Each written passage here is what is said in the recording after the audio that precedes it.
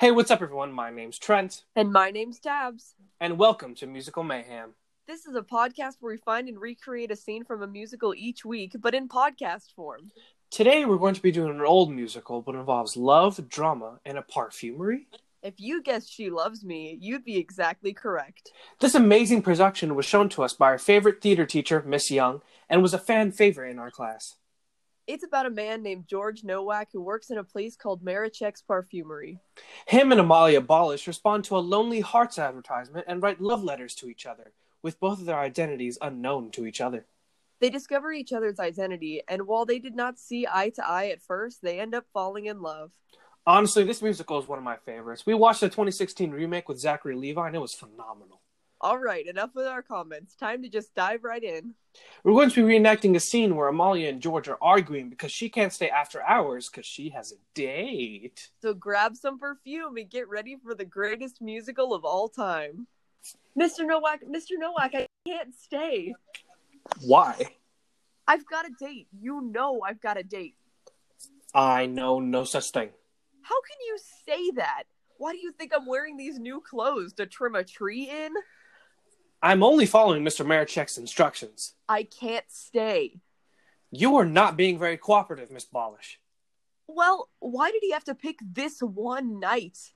Or did you pick it, Mr. Nowak? Just because you knew I had an appointment. Thank you, madam. Please call again. Do call again, madam. You know, I find it quite depressing that anyone could hate me that much. I don't hate you, but until you came here, this was a happy, peaceful pace. Now, the whole atmosphere has changed. Everyone's cranky. Mr. Marichek's on the warpath. That's not my fault. The Mona Lisa's coming out of the wrong end of the tubes. And that's not my fault. Is it? You've been filling them. According to your instructions. Well, let's not argue about it now. Can we have a truce? Anytime, Mr. Nowak. After all, you're the one who always starts things. I'm the one?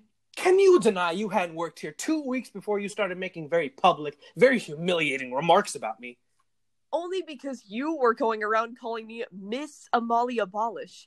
Miss Amalia Bolish. You think I liked that?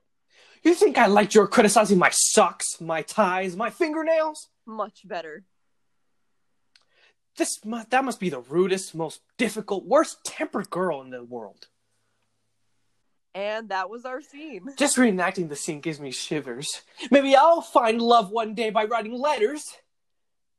No, you won't. No one writes letters to each other. A man can dream, okay?